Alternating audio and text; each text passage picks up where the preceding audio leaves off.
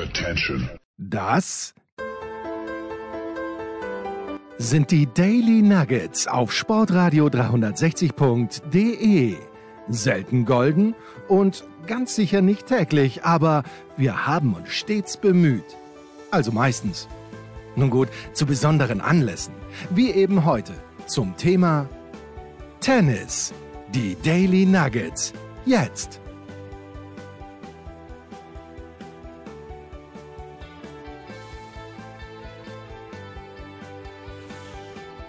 Gut, irgendwann müssen alle mal aus New York abreisen. Ich bin am Samstag aus New York abgereist. Wer nie dort war, aber dafür alle Spiele gesehen hat, also nie dort in diesem Jahr wohlgemerkt, sonst war er schon sehr, sehr oft dort, ist der Tennisprophet, ist Andreas Du-Rieux. Servus, Andi. Servus, lieber Freund. Schön, dass du wieder heil angekommen bist. Ich glaube, der Frank Sinatra hat uns beiden was voraus. Und der darf wirklich die Hymne auf diese schöne Stadt immer noch, sagen wir sozusagen, posthum zum Besten geben. Ja, schön ist sie, die Stadt. Also was heißt schön? Es ist, bei meiner Rückreise war es so, dass ich den gesamten Samstag Nachmittag in New York City noch verbracht hatte, in Manhattan, bevor es losgegangen ist mit dem Flug nach London. Dann haben wir eine ewig lange Pause in London gehabt, also sind wir in die Stadt reingefahren und das ist natürlich jetzt reine Geschmackssache, was einem besser gefällt. Ja. In London riecht es weniger nach Hasch und weniger nach Urin, in London riecht es gar nicht, was auch angenehm ist. Aber es hat alles seinen Charme. Noch eine Frage an dich als Bitte. Weltenbummler. Ich habe ja meine Weltenbummler-Zeiten schon jetzt der Theorie zugeordnet. Ich war so oft überall, dass ich nirgends mehr hin muss. Außer auch aufs Klo, weil du gesagt hast, Uringeruch, aber der war ganz schlecht, ich weiß. Es wird sich steigern, ich verspreche das. Aber meine Frage an dich ist natürlich, hattest du auch extremes Übergepäck, weil ich immer aus New York, und seien es nur irgendwelche fetzen T-Shirts, die ich nie wieder anzog, und B, also wie ist das mit den Verbindungen gegangen? Weil das ist ja oft dann nicht so reibungslos auf dem JFK. Ich nehme an, du bist dort weggekommen. Ich hatte neues Gepäck, weil Lufthansa und British Airways in Personalunion es geschafft haben, mein Gepäckstück, mein eingechecktes Richtung New York zu verlieren. Und dann hatte ich keins mehr und habe also ein Leiberl, eine Unterhose, eine Jeans und irgendwo habe ich kurze Hose hatte ich gar keine, musste mir von meinem Kumpel ausleihen und das Gepäck ist nie mehr angekommen. Ich warte noch auf Kompensation und deshalb musste ich mich dort dann mit dem Nötigsten eindecken und hatte deshalb neues Gepäck und die Verbindung zurück war in Ordnung, weil wir eben auch 10 Stunden Aufenthalt gehabt haben in London und da ist es sogar möglich innerhalb von Heathrow, dass man sogar mit in die Stadt reinfährt und dann, also das ging einigermaßen. Siehst du, da schlägt dir die Stunde schon wieder. Und zwar wäre das meine dritte Frage gewesen. Ich habe mir gedacht, es wird wohl nicht der Fall gewesen sein, dass ein Gepäck verloren ging, aber tatsächlich war auch bei mir oft, auch immer bei mir war es auf der Rückreise, bei dir offensichtlich ja beim Hinflug. Ne? Ja, genau. Das ist also eine ganz tiefe Analyse der US Open, die wir hier anstreben. Ich glaube, können wir jetzt schon beenden. Gerne, ja. So, Frauen oder Männer, womit magst du anfangen? Ich möchte der Höflichkeit halber, was mich auch immer stört als Traditionalist und doch manchmal Charmeur, wenn ich will, kann ich auch charmant sein, dass die Damen beim Mixed-Doppel nicht zuerst genannt werden, möchte ich deswegen mit den Damen jetzt beginnen, in dieser grandiosen Sendung. Leg los. Ja, das Loslegen beginnt einmal bei meiner Enttäuschung der Frau Swiatek gegenüber, wo dann die Arme das Problem nicht mehr hatten, sie richtig auszusprechen. Aber wie sich die da stessen hat, ist mir nicht nachvollziehbar. Du hast sicherlich das genauer beobachtet, deswegen kommen jetzt immer die Rückfragen. Siehst du, den ganzen Tag ruft mich keiner an und jetzt? Aha, sehr interessant. Auch auf Skype. Eine gewisse Esther Gray ruft mich an. Ich werde es einmal abschalten. Ich entschuldige mich. Aber was kannst du uns erzählen, über vielleicht auch hintergrundmäßig Stimmen danach? Das Ausscheiden von der Frau Swiatek ist für mich ein bisschen untergegangen. Ich habe zwar was gesehen, aber ich habe dann nichts mehr gehört, was dann so quasi dort gesprochen oder besprochen wurde. Naja, ich weiß nicht, inwieweit die psychologische Komponente da eine Rolle gespielt hat. Das war das 4. Match gegen die Ostapenko. Alle 3 davor hat sie verloren gehabt. Jetzt kann man natürlich immer sagen, wenn die Ostapenko den Ball gut trifft, dann kann sie eigentlich jede vom Platz schießen. Mir ist die Świątek ein ganz großes Rätsel, weil sie gewinnt halt davor die Runden 6-1, 6-0 und du denkst ja, da kann nicht viel passieren. Und dann ist dann doch viel passiert und vielleicht, ich glaube, sie wird sich jetzt möglicherweise ein bisschen leichter tun, weil diese Bürde der Nummer 1, 75 Wochen, ich weiß nicht, irgendwie so richtig frei aufgespielt. Ich habe bei ihr auch ganz selten den Eindruck, macht sie denn wirklich Spaß, Tennis zu spielen? Das weiß ich nicht. Oder ist das, sie macht es ja seit ihrer Kindheit. Jetzt natürlich, wenn ich das so dahin sage, überlege ich mir, bei wem hat man denn wirklich den Eindruck, dass es ihm oder ihr wirklich Spaß macht? Und da komme ich nur mal schnell nachgedacht, vielleicht beim Alcaraz, wenn es gut läuft, dass es ihm wirklich Spaß macht.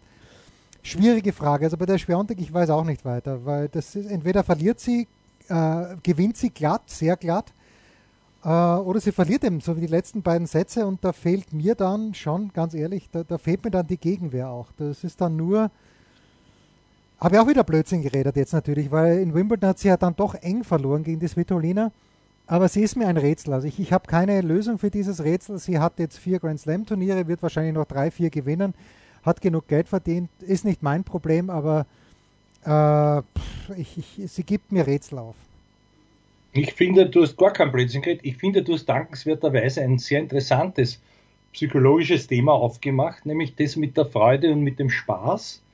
Was, wenn ich jetzt sage, wir natürlich auch immer wieder in diesen Performance-Coaching-Kreisen propagieren, naja, warum machst du denn das eigentlich? Das hat dir doch einmal so, wo ist denn der Spaß hingekommen? Was brauchst du denn für dich? Das klingt jetzt alles sehr, sehr trivial und möglicherweise kindisch, wird aber oft nicht bedacht, wie fühle ich mich eigentlich, wo habe ich denn sozusagen mein Theater, was brauche ich alles dafür, ich meine, die haben mit Gott und die Welt an Familie und Entertaining und so, weißt du, aber da hineinzugehen dann, und das ist genau, danke für diese Beobachtung, auch meine gewesen, dass es vielen überhaupt keinen Spaß, das ist wie eine Pflicht und langsam, so überraschend es war, diese Nummer 1 zu übernehmen aus der Sicht der Polin, wo wir alle gesagt haben, bumm, die ist aber da schnell hineingewachsen, kommt dann irgendwann mal dieser Punkt, wo auch ich das Gefühl habe, da ist jetzt, sie ist satt, sagen wir mal satt, saturiert, wie immer man möchte, und das ist irgendwo, man spielt halt, weil was soll man anders machen, aber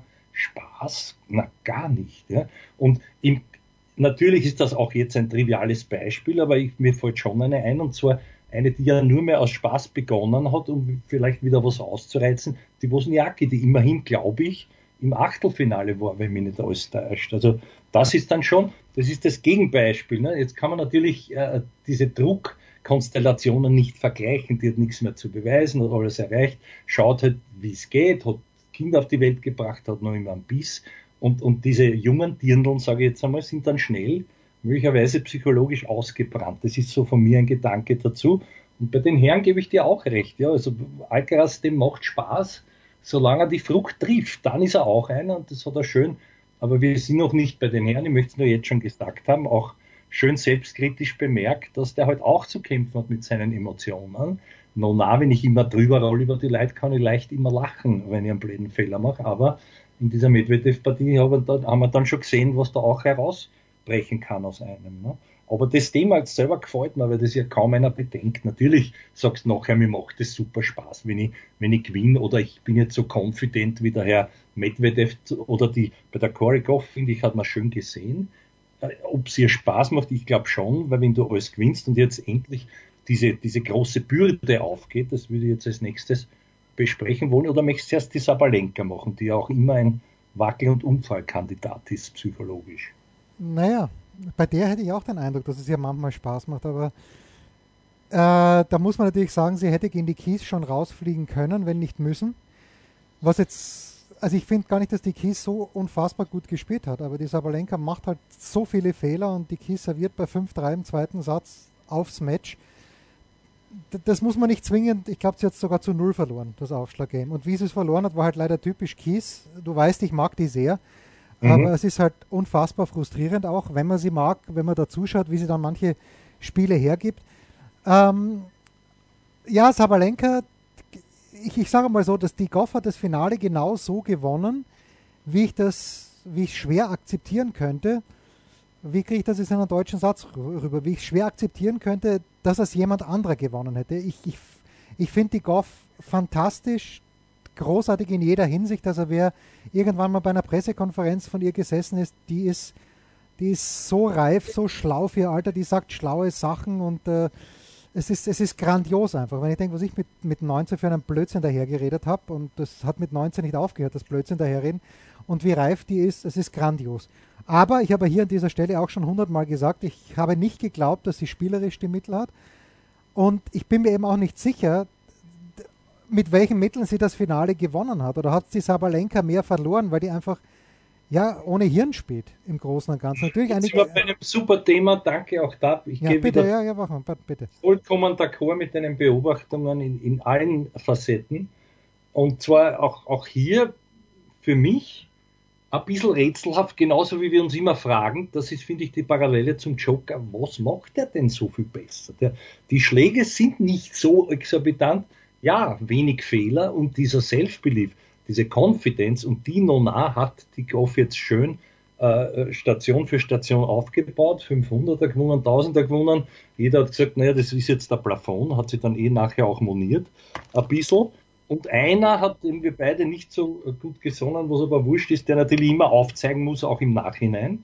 Weil wenn ihm jetzt schon der Herr Runge abspringt, muss er sich irgendwie doch wieder in Szene setzen. Ja, ich habe ja auch einmal damals schon gesagt, die Frau Goff, wie sie bei mir trainiert hat, wird eine ganz große, aber die Beobachtung hat er schon schön gehabt, dass die hat halt schon früher dieses, sagen wir einmal, vielleicht typisch amerikanische noch zum Quadrat gehabt, dieses ein bisschen ein Nasal, und ich bin also diese Einstellung für sich, zu wissen, ich schaffe Großes, ja, auch wenn das für andere gar nicht sichtbar ist, aufgrund meiner Skills. Das ist ja das Interessante. Also, woher kommt der Belief, woher kommt auch sie braucht Bestätigung, hat sie jetzt gehabt durch die Resultate klarerweise, aber da bin ich jetzt schon bei dir, und jetzt kommt der Punkt, wo man immer sagen muss, trotzdem hängt es vom Niveau her, vielleicht auch ein Thema, das wir später noch besprechen könnten. Wo ist denn das Niveau eigentlich, das Tennisniveau momentan? Ist es da der Gegnerin geschuldet, dass sie gewinnt? Und zwar gewinnt sie, weil sie es sich zutraut, aber, und jetzt bin ich wieder bei dir und greife deine Worte auf, für mich hat es auch prozentuell, sagen wir 55, sehr wurscht, also mehr als 50% hat die Sabalenka so hergeschenkt, wie ihr das von der Kies geschenkt wurde. Beide Beobachtungen vollkommen richtig, lieber Jens. Ja, und das nimmt ja trotzdem nichts weg, finde ich, von der Goff, die einfach das, was sie gut kann, und von der Athletik her ist sie herausragend, also mindestens auf einer Stufe mit Swiatek, weil sie auch vielleicht ein bisschen dynamischer, kräftiger ist noch, vielleicht sogar athletisch schon ein kleines bisschen besser. Mit der Vorhand hat sie sich zumindest wenig Fehler geleistet, und ist ja alles gut. Bitte erzähl mal was anderes. Entschuldige, wenn ich da hineinpresche. Ja. Weil mich das natürlich interessiert, ist schon ein bisschen spät, weil die ja gewonnen hat. Ich weiß nicht, ob du es noch gesehen hast, aber ist ja wurscht. Auch im Semi. Wir haben immer gesagt, auch du und andere Experten, der fehlt halt auch so ein großer Titel, bevor man. Jetzt ist das passiert mit einem Paukenschlag. Wie ist denn das dort vor Ort zu Hause aufgefallen? Dort vor Ort zu Hause, es hat sich halt wirklich alles. Natürlich hat man immer auf den Djokovic auch geschaut, weil der Djokovic, ich glaube, 4 oder 5 Mal war er in der gleichen Session mit der Goff und immer nach der Goff. Und das war dann ja schon so, dass die Goff ihn angesagt hat. Und jetzt now the bald World Number One, soon to be World Number One, was auch immer, hat sie ganz nett gemacht. Aber es hat sich dann schon, also spätestens ab der 3. Runde, dann hat sich alles nur mehr um die Goff gedreht bei ESPN. Und dieser Druck, den hat sie ja schon ewig. Den hat sie ja, seit sie da in Wimbledon als 15-Jährige gegen die Wieners gewonnen hat in der ersten Runde. Und das ist schon bewunderns- und bemerkenswert. Und ich finde auch nicht, also Laura Siegemund hat mir zum Beispiel gesagt, naja, so, dass sich ihre Gegnerin nicht ordentlich benommen hätte in der ersten Runde. Und da gehe ich nicht d'accord mit der Laura. Siegemund ist jemand, die dehnt das Regelwerk aus bis zum Ende, und die Goff hat dann nichts gemacht. Siegemund meinte eben, nein, man muss immer Vorbild sein. Ja? Die Topspieler müssen Vorbild sein, und Goff wäre das nicht gewesen. Im Match gegen sie, I disagree. Habe ich nicht so gesehen. Es ist gut, dass du das sagst. Darüber habe ich mir auch Gedanken gemacht, weil ich es auch angeschaut habe. Du weißt, die Laura ist mir sehr sympathisch. Wir haben sie auch schon einmal gehabt in der Sendung. und ist ja auch im Doppelfinale da fast wieder siegreich gewesen, leider halt nur fast, aber das finde ich auch, wobei für mich die Aussage so rüberkam, dass sie mehr das Publikum. Ja, sie hat aber Aber da darf man, finde ich, nicht so sensibel sein. Ich meine, was erwartest du ja im Ausland gegen eine, wo die dort natürlich, und in der ersten, das ist auch wieder so eine Binsenweisheit, die aber durch solche Spiele unterstrichen wird. Die erste Runde ist oft die schwierigste für solche hohen Favoritinnen. ja, die kommt aus Cincinnati, wo die Bedingungen komplett anders waren, gewinnt dort diesen Riesentitel und die Siegemund hat er wirklich sehr, sehr gut gespielt bis Mitte des zweiten Satzes. Und das spricht auch für die Goff, dass sie das noch gewonnen hat. Und ich kann das mit dem Publikum auch nicht mehr hören. Was wollen die Leute denn, die sich da ständig über das Publikum aufreden? Das Opernpublikum oder keine Zuschauer? Ich erinnere zum 100. Mal. Entschuldige, auch da weiß man, traditionell, das ist dort Jahrmarktatmosphäre, jetzt nicht mehr so arg wie früher, aber das begann ja schon mit dieser, wo alle gesagt haben, sind die deppert, wie kann man neben einem Flughafen Einflugschneise. Also da ist im Sekundentakt, ich war dort x-mal, da verstehst du dein eigenes Wort nicht. Die Leute teilweise, das ist wie, als würde es das gar nicht interessieren, Kinder dammeln durch, also Außenplätze jetzt. Also da ist es dann schon ein bisschen, sage ich jetzt einmal, wehleidig bei aller Liebe für die Laura und schade, dass ihr das, glaube ich, dass ihr der Druck dann ihr nämlich zu groß wurde, dass sie dann so eine Ausrede bringt für mich. Ja, sie hat Ausrede. Also das muss man auch wieder fair sagen. Sie hat mir gesagt, sie ärgert sich über sich selbst, weil sie das Level nicht halten hat können. So, okay. Und ja. Okay, das mit den Flugzeugen ist übrigens besser geworden, finde ich. Okay. Also ich war ja auch schon zu einer Zeit dort, 1988, das erste Mal. Da war es ja wirklich so, dass ich gedacht, das habe ich vergessen zu boarden. Das ist doch mein Flieger, weil der so nah war. Ja. Es ist besser geworden, aber das Gebrummel ist halt immer da und ich erinnere immer noch dran, wann hat der Dominik gegen den Del Potro verloren, wo er 2-0 Sätze vorn war, was 2017 oder 2018? Ich glaube 17 war es. Ich glaube, es war 17, ja. Ja, ist ja wurscht. Jedenfalls hat der Dominik gesagt, und da war dieser Grandstand zu 99,8% hinterm Del Potro und der Dominik sagt dann, ihm ist es 100-mal lieber, auf so einem Chord zu spielen, wo das ganze Publikum gegen ihn ist, als auf einem Chord, wo überhaupt keine Stimmung ist. So, und ja, wirklich, was erwartet man? Man spielt gegen eine Amerikanerin, die unfassbaren Druck hat, die schon das Zeug zum Star hat. Chris Evert hat ja zu Beginn des Jahres oder vor dem French Open gesagt, Goff ist schon ein Superstar, was auch immer das ist, aber sie ist ein bisschen mehr als ein Star, das gebe ich ihr auf jeden Fall. Und dass da das Publikum hinter ihr steht, also bitte get alive. Das hat sich und dann, das ist ja auch etwas, was man auch wieder aus mentaler Sicht immer predigt. Natürlich fällt es schwer, es ist extrem simpel, aber bitte konzentriere dich doch nur darauf, was du selber als Spieler beeinflussen kannst. Das kann ich nicht beeinflussen, außer ich reiz die Leute, ich nehme es ein bisschen mit, aber deren Verhalten ist relativ klar vorgegeben durch die Konstellation, gegen wen spiele ich da, worum geht es da für die andere. Also konzentriere ich mich auf mich selber, was muss ich tun, damit ich gut damit umgehe. Das wäre die Quintessenz. Das ist die Quintessenz. Also ich bin extrem happy, dass die Goff gewonnen hat. Das ist grandios fürs Frauentennis. Die Sabalenka hat die Australian Open gewonnen. Dass das die auch eine Ruhe gibt, ist jetzt Nummer 1. Ja. Aber fürs Frauentennis hätte nichts Besseres passieren können, als dass Corey Goff jetzt Bin ich bei dir? Eine Frage noch, lieber Jens, bitte. Weil du das wahrscheinlich auch besser mitbekommen hast. Die wird ja angesprochen worden sein auf diesen enormen Erwartungsdruck. Wie ist sie denn aus deiner Sicht damit umgegangen? Oder hat sie irgendwas gesagt, was sie da macht, um sich sozusagen vielleicht auch an dem Pausentag eben nicht dauernd zu überlegen, was da alles auf dem Spiel steht? Ja, schwer zu sagen. Ich habe natürlich viele Interviews gesehen mit ihr, auch die Postgame-Interviews, auch wie sie diese Geschichte mit diesem Protest im Halbfinale gegen Muchova, wie sie das gehandelt hat, dann auch in der Pressekonferenz. Da denke ich mir, ja, so muss das sein. Ganz entspannt und einfach großartig, wie sie es gemacht hat. Es ist ja, wenn man reingeht auf diesen Arthur Ashe, dann hängt auf der rechten Seite so eine Plakette, man hat es eben manchmal im Fernsehen gesehen, Pressure is a privilege.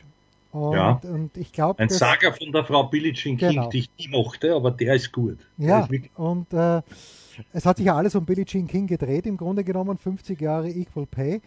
Und sie hatte einmal was gesagt, die Goff in der Pressekonferenz, Druck haben Leute, die ihre Rechnung nicht bezahlen können.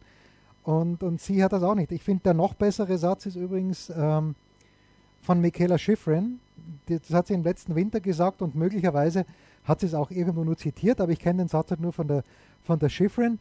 Und die hat irgendwie sich vor dem zweiten Durchgang, wo sie dann den Rekord vom Stenmark übertroffen hat, gesagt, I don't need this, but I want this. Und wenn du mal so weit bist, dass du es wirklich nur machst, und das immer wieder, genau bei dieser Lust auf Spiel, wenn du wirklich so weit bist, dass du sagst, das brauche ich nicht, weil ich genug Geld verdienen soll, ich will es. Und genauso spielt wahrscheinlich der Djokovic ja auch. Ich brauche das nicht, was ich habe, aber ich will es. So, genau. Und das ist vielleicht eine gute Überleitung an eine kurze Pause, bevor wir über die Männer sprechen. Was gibt es Neues? Wer wird wem in die Parade fahren? Wir blicken in die Glaskugel. Jetzt haben wir 20 Minuten über die Frauen gesprochen, ohne über Karolina Muchova zu sprechen, die mit ein bisschen mehr Konsequenz die Goffs ja wohl hätte schlagen können.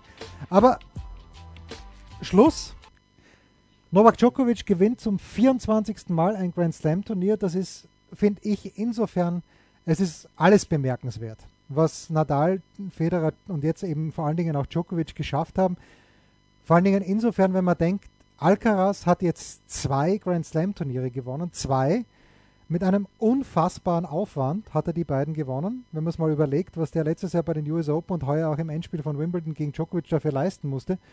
Und hat immer noch 18 weniger von diesen Teilen als der Federer. Und wenn es die Leute, es gibt ja viele Leute, die sagen, ja, Alcaraz wird auch mal 20 Grand Slam Titel. Da wette ich jetzt einen halben Almdudler dagegen. Weil was die 3 Kasperl gemacht haben die letzten 15, 20 Jahre, das ist so außergewöhnlich, das wird es so schnell nicht mehr geben. Wen möchtest du zuerst loben? Jetzt dich, weil deine Überleitung auf die Pause hin genial war und jetzt auch die, wo du das Thema aufmachst, was ich zugegebenermaßen vorher gesagt habe, was ich gern besprechen würde, und zwar übergeordnet, weil es schon jeder gesehen hat, die Ergebnisse und so weiter. Die Fragestelle, die mir gefallen hat, ich glaube, ich habe das irgendwo gehört, der Onkel Toni hätte sich Gedanken gemacht, und ich finde völlig zu Recht, dass das Niveau seinerzeit insofern besser gewesen wäre als die ganzen, ist jetzt gemein zu sagen Mitläufer, aber halt das Niveau deswegen besser war, weil da auch Leute dann gewonnen haben, wie zum Beispiel mal ein Wawrinka oder so oder Ding. Aber jetzt, wenn du schaust, mir hat sehr gut gefallen der Vergleich Djokovic vor 10 Jahren. Da muss er mit 26 körperlich stärker gewesen sein, ja. Da muss spielerisch auch mehr, da war auch mehr, das ist ihm nicht so leicht gefallen wie heute teilweise. Und das gibt mir sehr zu denken, weil bei allem Lob auf mentale Prozesse, du musst das ja dann körperlich durchstehen und umsetzen. Und da weiß ich jetzt nicht, wer dazu in der Lage ist, den wirklich zu fordern, außer halt einmal ein Jerry, wo etwas mitspielt, natürlich, was auch manchmal beim Alcaraz ist, du bist haushoher Favorit, dann ist dort womöglich ein Haberer drüben, bis du dich wirklich motivierst, dauert das ein bisschen und dann fährst wieder drüber, aber egal, das war sozusagen vielleicht ein kleiner Makel an diesem ganzen Sieg, aber wenn du schaust, die Souveränität dieser Ergebnisse, und mir geht's jetzt um was anderes, also ich glaube wirklich, dass der Djokovic damals besser war tennismäßig. Und das galt natürlich auch für die anderen Mitstreiter, wie du gesagt, die großen 4, wenn man den Murray oder 5 mit dem Wawrinka gelegentlich, ja. Und das trotzdem, aber ich weiß nicht, wie ich sagen soll, das Gesamtniveau besser war. Weil wenn ich mir heute anschaue, da spielt ein sehr routinierter Mann mit 36. Jeder fragt sich, na, was macht er eigentlich so gut? Okay, er ist der Muhammad Ali zum Quadrat, er zählt allen, er ist der Beste und ist es dann auch, aber wie macht er das? Das kann nicht nur, und da spreche ich jetzt gegen meine dauernden Dogmen, ja, das kann nicht nur im Kopf liegen, also da muss schon mehr dahinter sein, ja. Und weißt du, das ist schwer jetzt vielleicht auch zu nachzuvollziehen, worauf ich hinaus will, aber ich glaube schon, dass ein Alassim, ein Rüd, ein Rune geht raus, erste Runde, der ist Nummer 4 der Welt, naja, also sorry, ja. Wann ist der Murray als Vierter einmal erste Runde? Da muss man sich dann schon fragen, wie ist das Gesamtniveau? Ja? Oder ist er wirklich um so viel besser als alle anderen? Inklusive Alcaraz manchmal, weil er halt noch nicht so steady ist. Aber bin ich auch wieder bei dir, um das vorher vielleicht noch fertig zu machen? Ich glaube nicht, dass wie soll er das schaffen, so viel zu erreichen? Und irgendwann einmal brennt er vielleicht aus, also egal. Aber es waren jetzt viele Dinge auf einmal, vielleicht kannst du das noch mehr auf den Punkt bringen, was ich gemeint habe. Ja. Naja, ich habe das Halbfinale sehr genau mir angeschaut, dann auch im Stadion zwischen Shelton und Djokovic.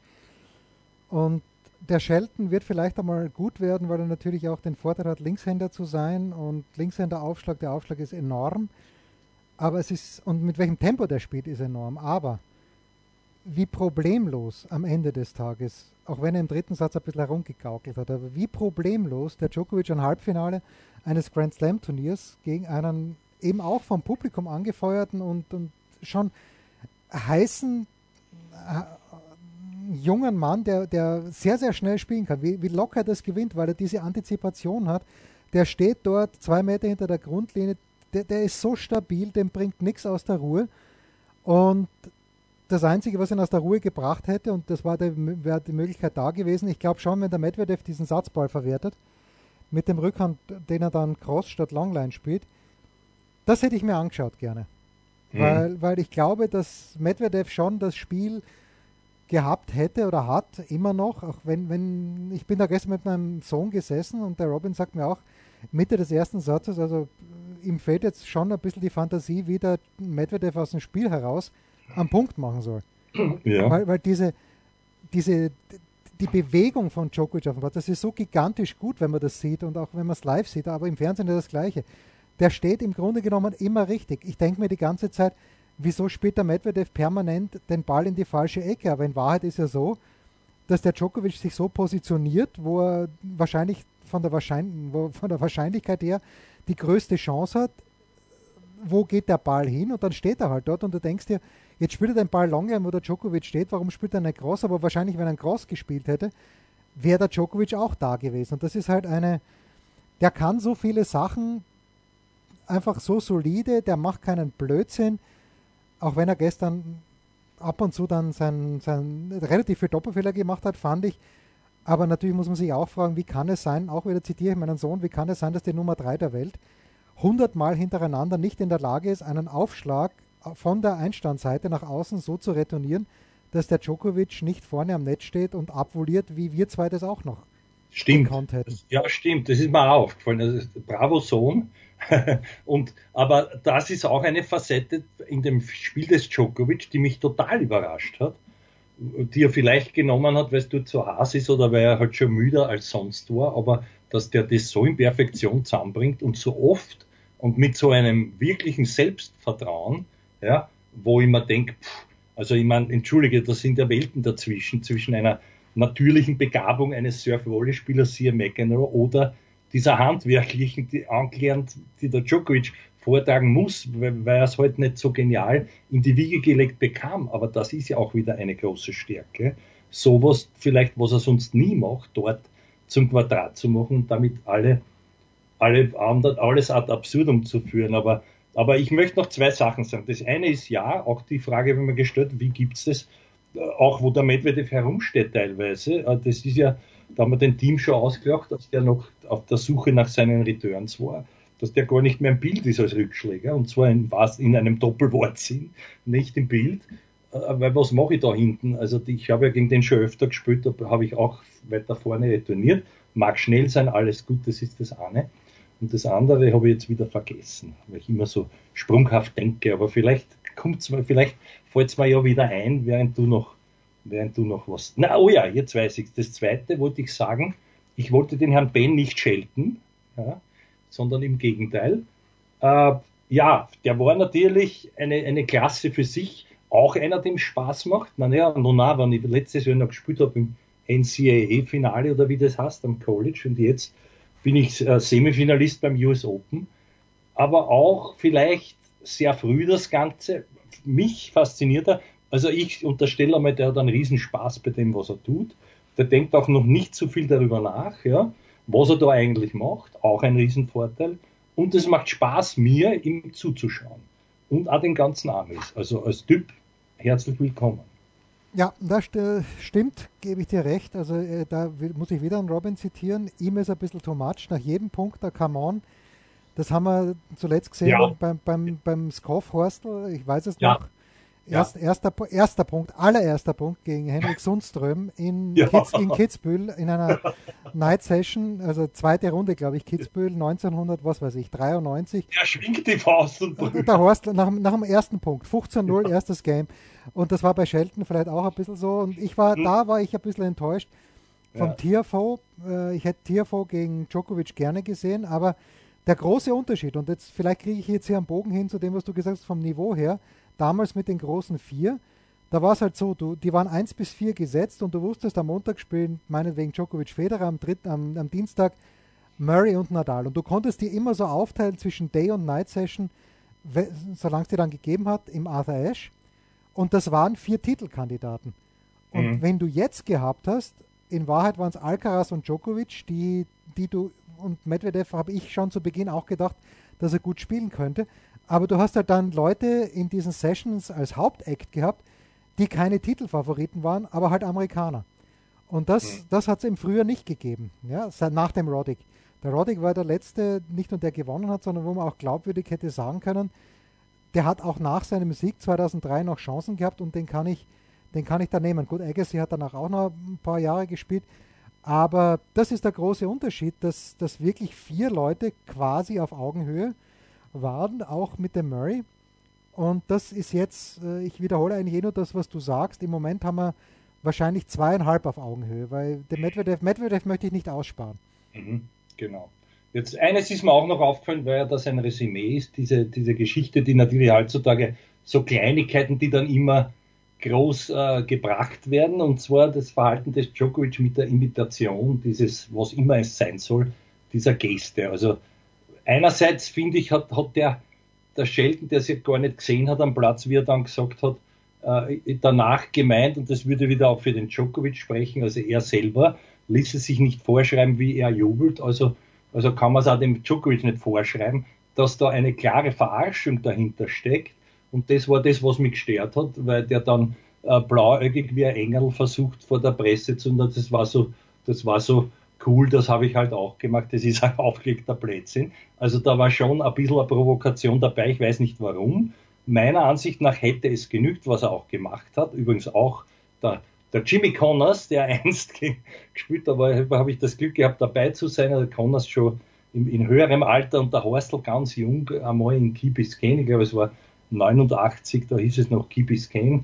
Und der Horstl, wie du sagst, der schon beim Aufwärmen, dass er den nicht niedergejubelt hat und imitiert hat und hin und her. Jedenfalls der langen Rede kurzer Sinn. Und dann kam gleich einmal beim ersten Punkt des Herrn Connors einer sowas von durch den Bauch gebrettert und der Zeigefinger in Richtung des Kopf. Und das hat mir gefallen, weil den Zeigefinger habe ich auch ein paar Mal gesehen, jetzt beim Djokovic. Also das genügt so quasi, wenn ich dort der Platz hier spiele und möchte der ganzen Welt demonstrieren oder mitteilen, Burli da drüben, du brauchst noch ein bisschen, bis du so weit bist wie ich. Kann man machen, man muss ihn nicht noch zusätzlich verarschen. Wie hast du das alles erlebt? Naja, also diese Geste, die er gemacht hat mit diesem, also der Shelton zuerst nach dem Sieg gegen Tiafoe, das ist halt so diese amerikanische Redewendung, will he answer the call, also ist er der Aufgabe gewachsen, und indem er dann eben den Kopfhörer aufgelegt hat, oder den Telefonhörer aufgelegt hat, da war ihm die Geste, okay, ich bin der Aufgabe gewachsen, I have answered the call, zack, aufgelegt. Ja, das habe ich komisch, also ich habe da, das Spiel ist aus, ich schreibe meinen Artikel und plötzlich schreien die Leute im Presse, hast du gesehen, was er gemacht hat im Pressezentrum? Ich habe gesagt, nein, habe nicht gesehen. Und ich dachte, hat er ihm jetzt den Mittelfinger gezeigt, und okay, im Nachgang habe ich das schon bemerkt. Ja, es ist irgendwie unter der Würde vom Djokovic, finde ich. Ja, finde ich auch. In der Sekunde könnte er ein kleines bisschen souveräner sein. Auf der anderen Seite, mein Gott, was rege ich mich jetzt drüber auf? Vielleicht, ja, ist es auch wurscht, ja.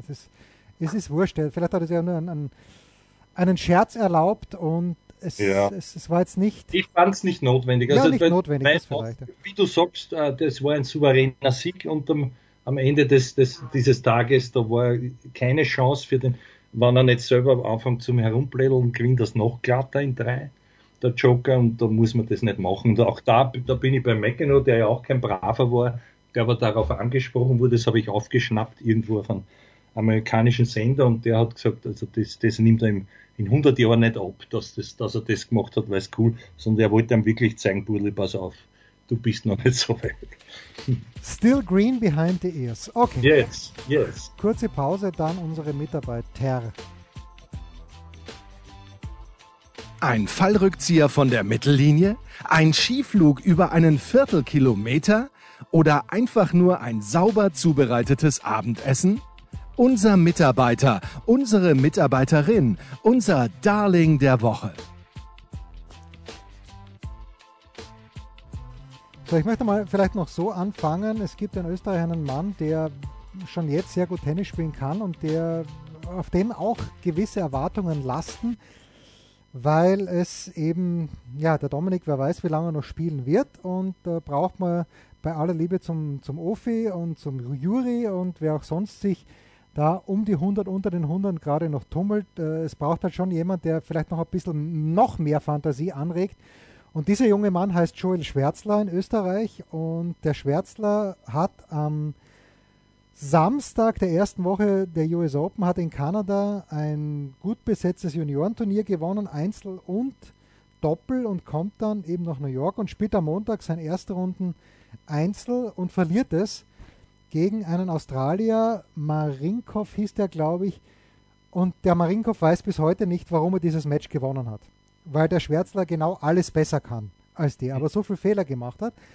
Ja, und ich denke mir, jetzt rede ich mal mit dem Schwärzler und habe ihn bestellt, und der ist dann gekommen, und das habe ich dann schon gut gefunden, war komplett am Boden zerstört. Das hat mir es hat mir leid getan für ihn, dass er das Match verloren hat, aber ich finde das gut, dass dann jemand, der sagt, naja, okay, Pech gehabt oder scheiß Schiedsrichter oder irgendwas, sondern nein, hat mir dann gesagt, also ich habe so viele Fehler gemacht, einfach komplett scheiße gespielt und ich weiß nicht, was los ist und überhaupt. Und das finde ich gut, die Einstellung. Also der hat natürlich auch einen gewissen Druck jetzt. Wie gesagt, der Dominik hat da eine Messlatte gelegt, die muss man erst einmal überspringen. Und Joel Schwärzler, ist dann mit seinem italienischen Partner ins Doppelfinale gekommen bei den Junioren, hatte dort 2 Matchbälle, Match-Tiebreak bei 9-7, hat es leider noch verloren, aber ich nehme ihn auf jeden Fall in die engere Auswahl zum Mitarbeiter der Woche, muss aber natürlich Corey Goff nehmen. Ich lege halt einfach voraus, ich sage auch gern Corey zu ihr, weil so steht es in ihrem Reisepass. Auf dem eingravierten Plakat jetzt oder was auch immer, bei dieser Plakette in den USA steht Coco. Aber Schwärzler, schön, dass sie sich dann nochmal so ein bisschen Erfolgserlebnis abgeholt hat. Und Goff, wie die umgegangen ist, mit jeder Situation während dieser 14 Tage, das war einfach grandios. 2 Bemerkungen noch zum Schwärzler. Also A, kann ich nicht viel sagen, weil ich den spielerisch auch noch nicht kenne. B, ist es natürlich so, dass in der Jugend solche Erfolge immer relativ sind, weil das ist klar. Erinnern wir uns an den Dominik, da ist auch jahrelang, hat der nichts gerissen bei diesen, der war einmal im Finale des French Open, das hätte er niemals verlieren dürfen und hat es verloren. Und ist dann Nummer 3 der Welt. Also das ist alles noch ein bisschen früh. Aber generell, ich weiß nicht, natürlich ist das eine Riesenenttäuschung und so. Aber ja, ich weiß nicht. Also was man da sagen, ich rechne da eher mit, wenn du von dieser Lücke sprichst, dass diese Zwischengeneration wie ein Neumeier oder vielleicht der Misulic sich noch ein bisschen, wenn die sich steigern, dass man da.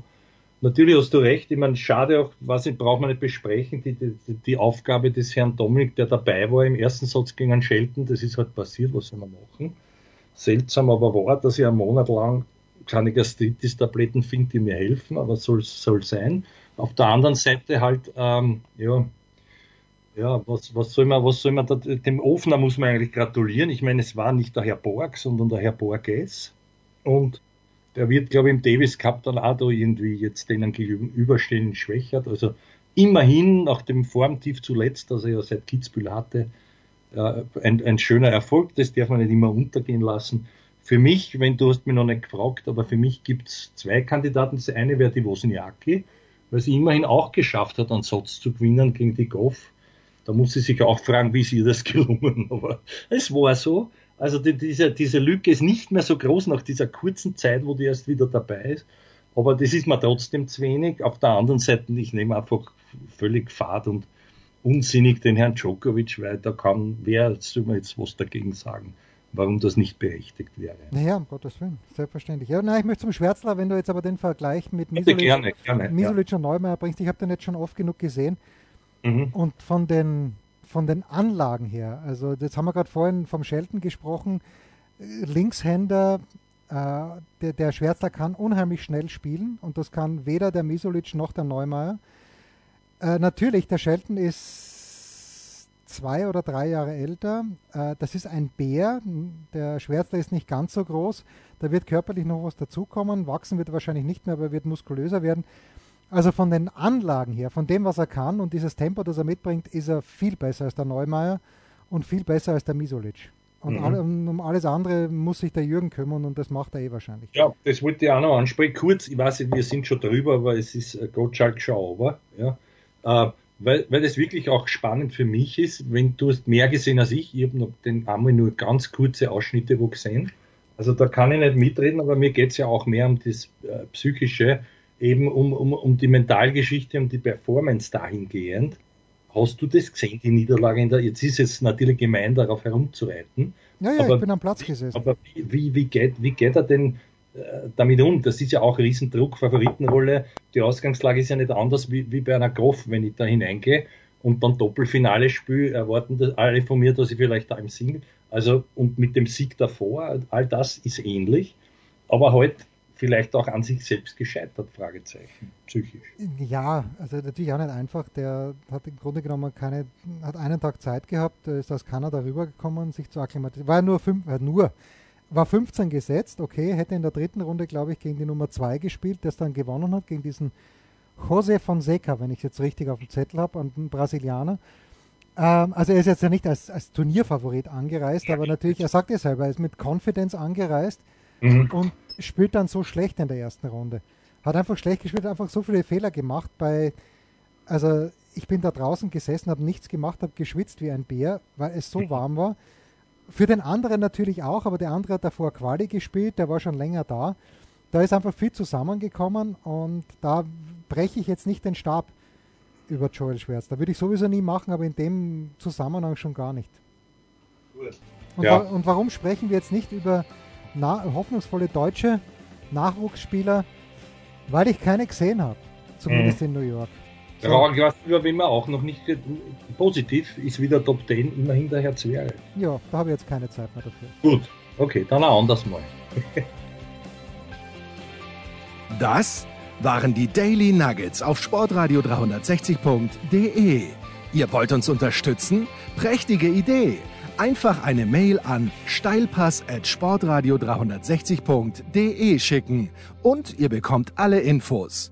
Und versäumt nicht die Big Show. Jeden Donnerstag neu.